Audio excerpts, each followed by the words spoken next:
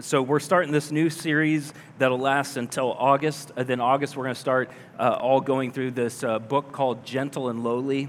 Incredible book, and we'll be preaching messages surrounding that. The publisher has given us 150 copies, and so we'll have them stacked on the table, and we'll start that in August. But today, part of the heart of today is, Lord, are there some things in our church? Are there some traits that we want to be true of us for generations? Is kind of where we're starting. And you can say, like, well, yeah, I mean, being a church, right? Like, we want to be a church that outlives us. Yes, but what type of a church do we want to be that outlives us? What type of a church should we be praying into? What type of a church should we be preaching into, discipling each other into? And are there almost like some dashboards, you know, as you'd have fuel and all these things on your dashboard that you're like, these things are important. And if any of these are crashing, I'm hoping I'm getting beeps and all sorts of things on the dashboard. And it's like, can we place some things on the dashboard of our church that we always want to be, you know, right here as we're moving forward? And so today what we're going to talk about is this concept called gospel-centered. What does it mean to be gospel-centered? What does that look like? And part of where this is coming from is a study that was done that was published in 2005. So what this group of people were studying was to say, if you attended a youth group in just a random sample of churches across the United States, if you attended a youth group, what would be your experience? What would you be taught? What would you be encouraged to do? And so they did this big study of all of these youth groups. And what they were thinking also was the way that we're training the next generation is the way that the church will be in the future. Right? And so they said, by us looking at what youth groups are being taught, we'll start seeing the direction that these churches are headed. And they came up with this like fancy 3 words that they said, this is what describes what a majority of people in youth groups are hearing right now. And it was called therapeutic moralistic deism. Therapeutic moralistic deism. So the first word, therapeutic, basically is say, if I'm sitting in church or I'm sitting in a youth group, I am experiencing free therapy. It's like, man, some people pay for counseling, and I'm getting therapy. Like, hey, we want to help you with therapy, okay? So you would encounter therapy, therapeutic, and then moralistic. So you'd be hearing a lot about being a good person. Here's what bad people do. Here's what good people do. Be a good person. So the youth across America are hearing free therapy. They're hearing a lot about being a good person. Then deism. So deism is a view of God that some people find to be like a watchmaker. So it's like, I know someone made this watch.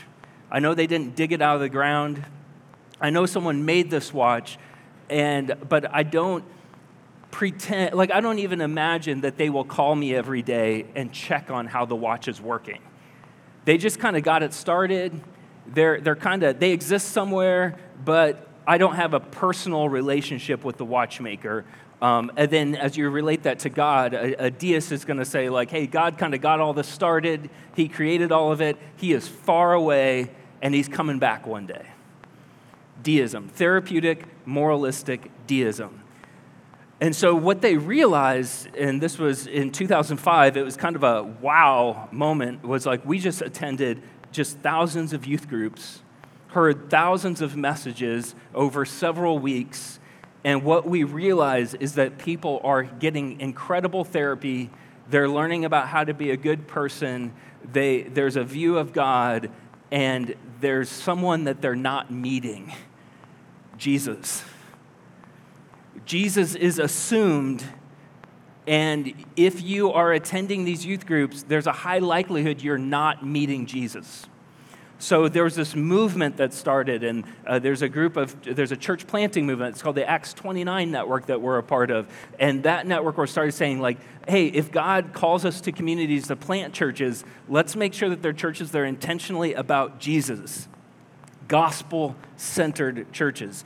In the way that we train our kids, in the way that we think of church, like, let's not have people just getting free therapy to be good, and yes, there's a God, but to actually have everything centered on the gospel, centered on Jesus. And if it's like, why don't you just say Jesus? Why are you saying the word gospel?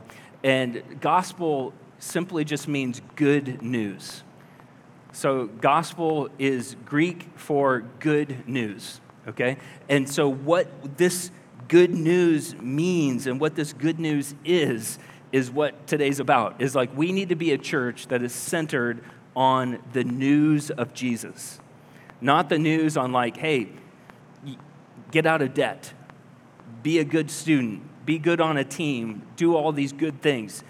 Those things should happen after we meet Jesus, but let's be a church that for generations we are centered on Jesus and centered on the gospel. So does that sound okay if we dive into this, look at scripture on like why we should be this? And it might seem obvious. Shouldn't a church be about Jesus? Isn't that like just, if you just kind of like nudge a church, won't it just like go straight to Jesus? And what we realize is because there's an enemy, because there's the flesh, because we are all sinful people, that we actually have to fight. And we have to be as intentional as we've been about anything else for this not to just be a religious group of people that just kind of come, play at church, and leave, but instead for a people that I'm not the lead pastor of this church.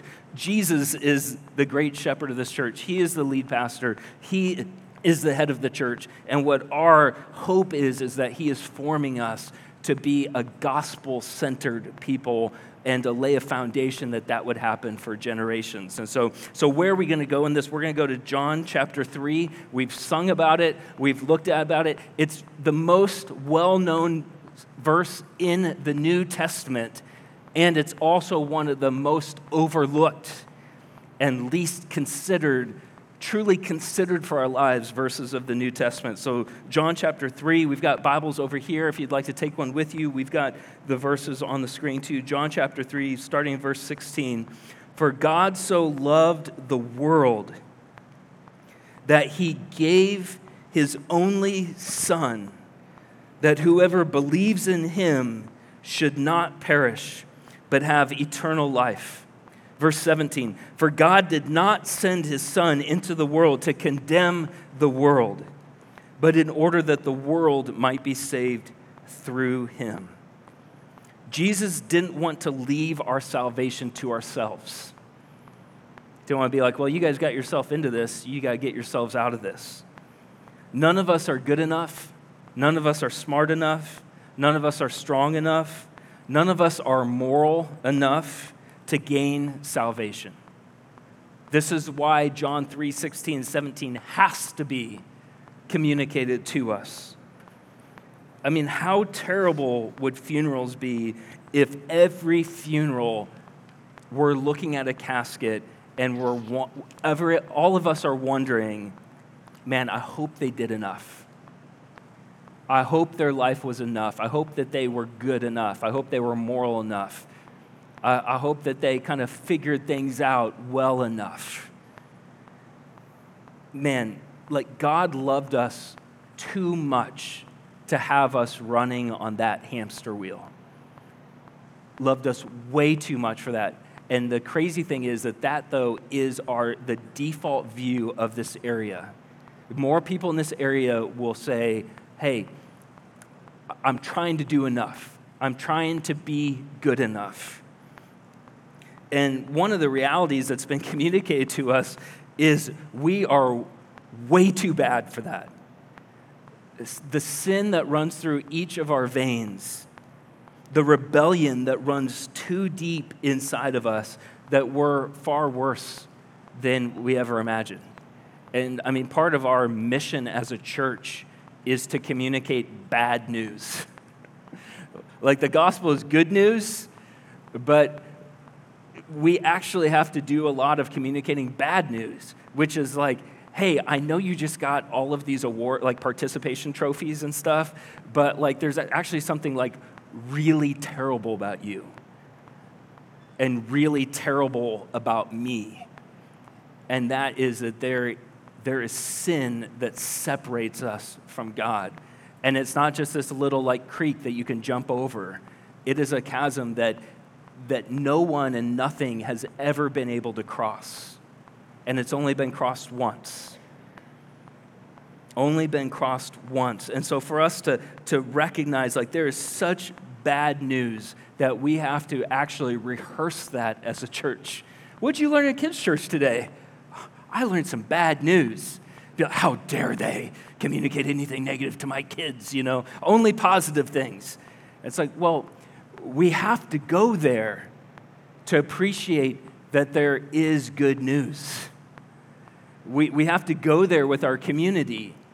And if you aren't gospel-centered, you're like, let's just be warm and fuzzy and happy. It's like, well, that can leave us warm, fuzzy, and happy, but I need more than warm, fuzzy, and happy. I need something far deeper than warm, fuzzy, and happy. But as we're appreciating that we are far worse than we ever imagined. And I've invited somebody to the church once, and they, I was talking to them, I was just like, hey, if you don't have a home church, if you aren't connected to a church, I'd love to have you visit. And they were like, I will visit. Because I'm starting to check out this other church in Ames, and they just tell me about my sin, tell me about separation from God, and that's so negative. So I'm going to come visit Sacred Mission. I was like, okay, come, please come. You may hear the same thing.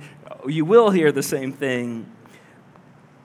We are far worse than we ever imagined, and that's like all caps. And we are way more valuable to God than we dared hope. Truly. There's that song in Christmas that says, our soul found its worth. It's like, I can't believe this treasure is true. I can't believe I am this loved, that God the Father so loved us. A better Father than any of us could dream being. God the Father so loved us, He sent His only Son, and He came willingly. He came willingly to live, to die, to conquer death, so that our sins would be robbed of their power. Our beef was with God, and God Himself came to rescue us. Now, how can you make church about something else? How can we found the church on something else when we recognize the central reality that our beef is with God and God Himself came to fix it? God Himself came to rescue us. He didn't send a low-ranking angel. If He sent hey, who's the lowest-ranking angel here? Hey, you go. He didn't do that. He sent what is most precious to Him. The second person of the Trinity. God sent His best, His Son, into the world, not to condemn the world, but to save it through Him. And this is the gospel. This is the good news. Salvation is believing Jesus in this way. Putting your trust in Jesus for the salvation of your soul. There was a popular book several years ago that said Jesus plus nothing equals everything. And I love that, because even what can happen in a church and where our gauges are going to start flashing is if we say, hey, you need to trust Jesus as your Savior, then here's the 32 things you need to stop doing right now. It's like, okay, is it Jesus plus 32 equals salvation? Jesus plus nothing equals everything. Now, He has a way for us to walk and follow Him once we put our trust in Jesus, but a danger in our community is to try and make our whole community look like followers of Jesus without actually following Jesus.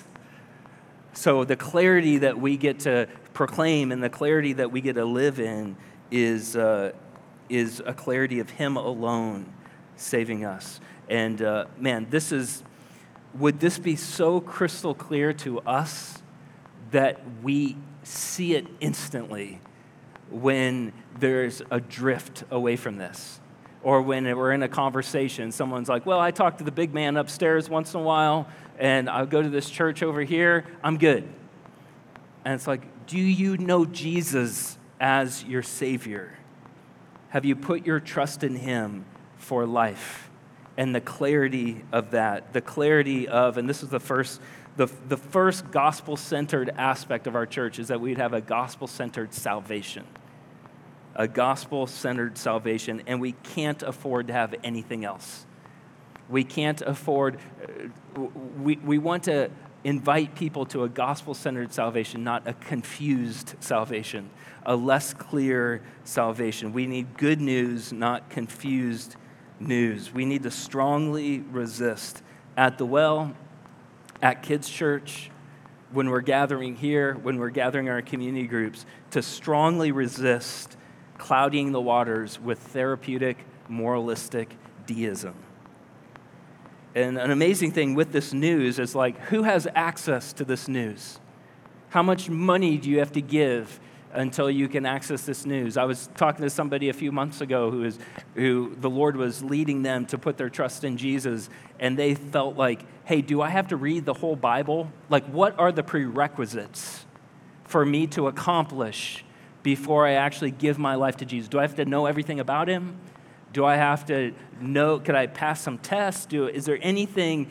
And Romans 10:13 tells us this. Everyone who calls on the name of the Lord will be saved. To my knowledge, I've said this several times, to my knowledge, this is one of the only verses in the Bible that God promises to answer a prayer immediately every time it's prayed. There are a lot of prayers that we pray where it's like, even we have parables about persisting in our prayers. This one said, whoever calls on the name of the Lord, bam, yes, you will be saved. You are saved.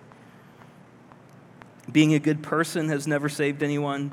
Being Methodist has never saved anyone. Being Roman Catholic has never saved anyone. Coming to Sacred Mission Church has never saved anyone.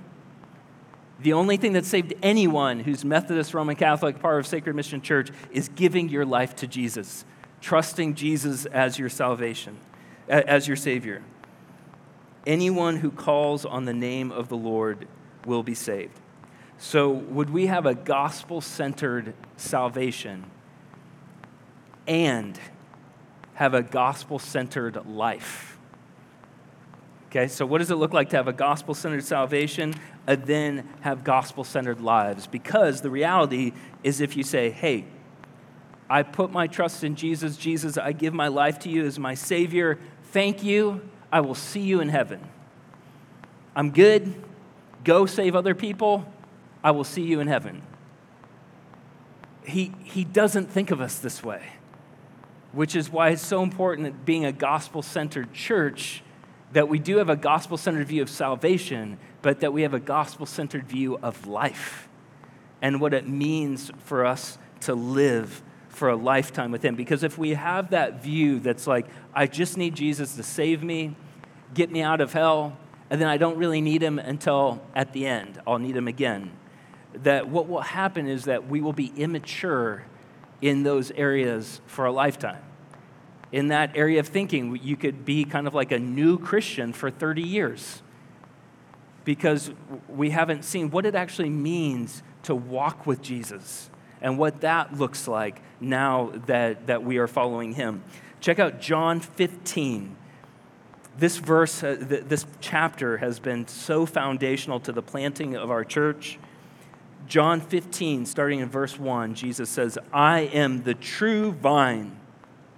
My Father is the vine dresser. Every branch in me that does not bear fruit, He takes away. And every branch that does bear fruit, He prunes, that it may bear more fruit. Already you are clean because of the word that I have spoken to you. Abide in me, verse 4. Abide in me, and I in you. This just fascinates me. Whenever Jesus communicates something to us, it's helpful sometimes to say, what else could he have said? He said this, but what else could he have said, and why did he say this? And so, by him saying, I'm the true vine, my Father is the vine dresser. Every branch in me that does not bear fruit, he takes away. Every branch that does bear fruit, he prunes that it may bear more fruit. Already you are clean because of the word that I've spoken to you. Abide in me, and I in you. He could have said, I am in the Pentagon, and I am the general, 5 stars, and you are the troops on the field. I will send out the commands. Obey me. He could have said that. He could have said, I am the boss. You're the employees. You work for me. He could have said that. He doesn't. He could have said, he could have even gotten closer and said, I'm the good coach, and you're the players. Play for me. You know, be like, okay, that's closer than what most people have in like an employee relationship.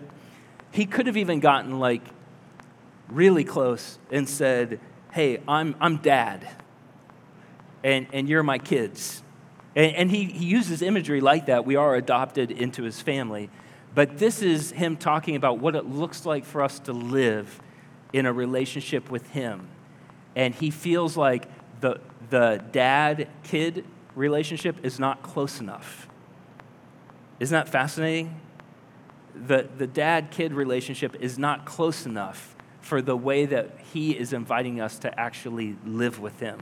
A gospel-centered life. The bond is staggeringly close, and the imagery that he gives us is that he is the tree trunk, and we're the branches. I mean, that is close, right? Like, I mean, if you're chainsawing stuff, like you even know, like a big branch, I mean, those fibers really are abiding in me and I in you. And man, they are, when there's a lot of weight holding that up, those fibers get to where even, I mean, I know the derecho took down a lot, but like for those giant oak trees to not be blown over, what the relationship between the trunk and the branch, and he's like, think of me that way. He uses what they were more used to was a vine and branches through wine. And it's the same, though, for us to think of a tree trunk and the branches that are coming away from that, and to think of how close God considers us in relationship with him. He's not this far away God. I mean, think of how even a branch survives, right? The nutrients have to go out to it. I mean, I've trimmed some big branches recently, and it's even fascinating how, like, for usually about a day or two, it still looks like it's fine. I mean, the leaves are still full, and then all of a sudden you start to see them wilt, you know, and then you start realizing, like, man, this thing is not connected to the tree anymore. And how he says in verse 4, abide in me and I in you. I think instead of abide, we don't use that word very often. You could use the word remain. Remain in me, Jesus says. Remain in me as I'm remaining in you. As we live in him, as we live with him, as we get our nutrients from him, as we get our stability from him, as we get all that we need from him, he says, stay here. Stay right here. Remain in me. I'm remaining in you. Then look at verse 5. I am the vine, you are the branches. Whoever abides in me and I in him, he it is that bears much fruit. For apart from me, you can do nothing. Now, like, can I go to Dollar General and buy like a Snickers bar apart from him? Like, I think there's a sense that it's like, yeah, now he could take me out. He's in control of this world, so there's a lot that he could do, right? But is it like, you know, can I do this? Now, I only do this. You know, he's in control of this room.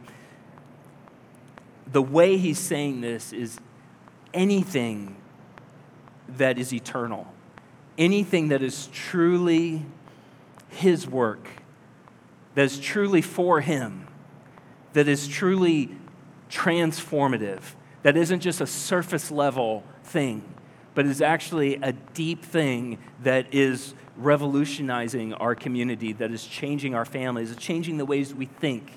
If our hearts typically go numb or we go towards anger, and for him to actually do surgery on our hearts and to change us and to make us godly fathers, godly men, godly women, that it's like we can't do any of that apart from him. And apart from him actually changing us, and for us to be connected to the trunk and connected to him. And man, my hope for us, looking back 20 years from now, looking back, hopefully being shocked at all that God has done through Sacred Mission in our community, deep addictions being broken, hopefully the darkness of meth being pushed out of our city as we're helping those people who are just totally in bondage in that right now in our community, that instead of us just driving those people away, they're meeting Jesus and being changed, and we're helping to maybe re-educate them and find them new jobs and find them new ways to live, and to look back and say, like, he did all of this. And that's why we named the church Sacred Mission Church. It wasn't like, hey, let's do a sacred mission. Let's find out what that is. It was believing that Jesus himself is on a sacred mission for the people of central rural Iowa, and we're just joining him. We just get to play along as he empowers us and changes us and makes us a light for the things that he is doing. Abuse, affairs, hatred. We'd find redemption, restoration, hope, friendships being formed that go deeper than we thought was possible. Jesus tells us in verse 5 that none of this will truly happen apart from him. And I love this by him saying, hey, apart from me, you can do nothing. The flip side of that is with him, we could do anything he calls us to. The most crazy things, and be like, man, if with him, if he's calling us into this, man, let's remain in him, having not just a gospel-centered view of salvation, but also living gospel-centered lives, happening together in community. And as that happens together in community, the result of that is a gospel-centered church. A gospel-centered church that's what this distinctive means, is that everything we do as a church is centered around Jesus, the good news of Jesus, abiding in him. And I think it's good for us to say, like, hey, I'd love for you to visit Sacred Mission Church. If you hate Jesus, you'll probably hate the church, but we'll love you here. And if you are just like, I can't stand that place, I never want to go back there, I hope what they're resisting is Jesus. And we could say, hey, the door's always open. We love you. We're trying not to say anything that Jesus isn't saying, because he's calling the shots, and this thing's centered on him. And like Scripture tells us, like, make Jesus be the stumbling block. Some people, he was killed for the things he was saying. And so there will be some that strongly resist it, and then others will drop on their knees and say, my Lord, my God. And that, Lord willing, will be able to be a part of all of that. So just for clarity's sake, as we say, like, what does it really look like to live this out? A few questions for us. One question is, do I have a gospel-centered salvation? Do I have a gospel-centered salvation? If I'm just standing right before God the Father, and he's like, why should I let you into heaven? If you're like, well, I tried to be a good person. Or, man, I'm better than that person. Or, I don't know why you should let me in. Or, I don't think you should let me in. All of those responses are not a gospel-centered response. And, man, one of my prayers for Sacred Mission Church is it would be really hard to get to hell from this room. And I know that's a strong thing to say, but the stakes are high in our community. The stakes are high here. And it's would we be so clear to people that they would have to intentionally say, no, I refuse to follow Jesus like that. But what we're finding in our community is people are saying, I've never heard this before. This is new to me. I'm hearing this in a new way. And for all of us, would we not leave this room without having a gospel-centered salvation, that we have put our full weight of our lives on Jesus' nail-scarred hands, He is alive and well, and he is leading us safely home. So do I have a gospel-centered salvation, and am I continuing to trust in that? Second, am I being pruned? I think that's a good question for us to ask ourselves, because the people who are best in an orchard aren't the people that are like, hey, we never prune our trees. We love them too much for that. You're like, man, those things are not going to be all that they could be. But actually, it's the person who has meticulous care for the trees that is pruning it and pruning it often. And we're just going to leave those down there. And so one of the questions, what I find can happen sometimes is we think pruning is God punishing us. And when we experience pruning, it's like if TJ comes up to me and is like, hey, I've kind of picked on you today. Sorry, brother. Thank you. If TJ comes up to me and is like, Tim, I've been praying, I've been searching Scripture, and I feel like there's some verses that I see that I think you could grow in. And can I share them with you? And I think God might want to change you and change some of the things you're doing in your life. And I'm like, how dare you? Like, you don't know me. You can't, I didn't even give you the right to say that to me or whatever. One of the things we learn, one of the rules of Scripture is to correct us. That's one of the rules that we say, it is good for correcting you, for rebuking you, for training you in righteousness. And what we feel like is man, if there's any corrective thing here, I need to find a different church that won't correct me. But what the Lord is telling us is, because I love you, I'm going to prune you. And man, I feel like sometimes when I approach our peach tree with the loppers, our peach tree might be horrified, and be like, oh, the mean guy is here to prune me. But instead, it's hey, I am wanting maximum fruit here. And I'm wanting this thing to be healthy. So I'm going to prune it for it to be healthy. And I think a lot of times as we experience pruning, we think of that as so negative, where God is thinking of it as I am preparing you for fruit you don't even know about yet. And man, would we be a community, being a gospel-centered church and seeking to live gospel-centered lives, where even asking the question, hey, do you think I'm being pruned right now? Could you come around me? Could you help me? It kind of hurts, but could you help me so that I keep walking with Jesus? We walk together, lock arms together, so that we can bear more fruit. He's calling the shots here. Then third, so am I being pruned? Do I have a gospel-centered salvation? Then what's Jesus calling you to today?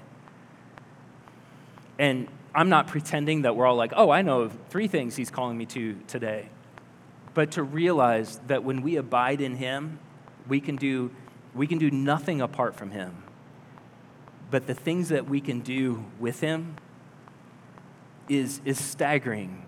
And I think for us to just ask him, hey, are you calling me to anything that maybe would be totally insane unless you actually worked and made it happen? And if he says, yeah, I'm calling you to this, or I think you might need to step into this, or maybe you need to visit this. And for us to actually be okay, Lord, let me get people around me, let me get people praying for me. But just if we are a community of people that are continuing saying, Lord, I'm open to what you have for me. Is there anything you are calling me to do right now? Anything you're leading me into? Now, it'd be good, one of the blessings that we have as a community is, as a community, we're seeking to be a gospel-centered, a Jesus-centered church, right? So if I went up to somebody and say, hey, I think the Lord's calling me to sell everything I have and buy a boat and live on Lake Red Rock, I think they'd be like, I don't think he's calling you into that, let's pray about it, but I'm thinking you're calling yourself into that. And that's why community is so important, to say I feel like the Lord can we pray together? So for instance, moving here and planting this church seemed to me to be the craziest thing that I could think of. But I also got really passionate about hunting, and I was hunting public land in Oklahoma, and I knew that there were places up here that I could hunt, and I started questioning, am I calling myself to Iowa to plant a church because I want to hunt the rut in Iowa in November? That was a real question I had, and I actually brought it up to some people around me and said, if God is calling this church into existence, it will exist. If I am calling this church into existence because I want to hunt the fall in Iowa, it will not exist. And we spent 2 years with about 10 people specifically, and then some other people too, spent 2 years asking God, would you confirm this calling so Tim's not calling himself to hunt the rut in the fall? I'll hunt the rut in the fall, but that's not why we're here, And as a whole group of people, would we be, and I'm continually asking, what are you calling us into now? And abiding in you, that you would see it through. And for us to be a community that's doing that. So can I pray for us that we would walk this out? Lord, I thank you for bringing us here together. We have people visiting from other churches, and Lord, I just thank you that you intentionally have each of us in this room right now. And Jesus, I thank you that you do love us this lavishly. And if the thing that you're calling some people into is to start trusting you, Lord, I pray that you would make that be such a soul-thirsty thing to them that if everybody just jumped up and left right now this room, they would refuse to leave until they're leaving with you as their Savior. And Lord, would you even just form that in their heart? I've been there before, and I just pray that we would be people that are being called by you to yourself. And Lord, if there are things that you're calling us into relationships and marriages and even on Father's Day, Lord, we just give you space to make that clear to us. If you're pruning us, would you allow us to have open hands? Would you comfort us in that? Lord, would you have us be a gospel-centered church? Would you have the next generation be gospel-centered people? Lord, for your glory, we pray these things. Amen. Amen. Jesus, out of love for us, designed communion for us. And his design here is, he said, do this as often as you do it in remembrance of me.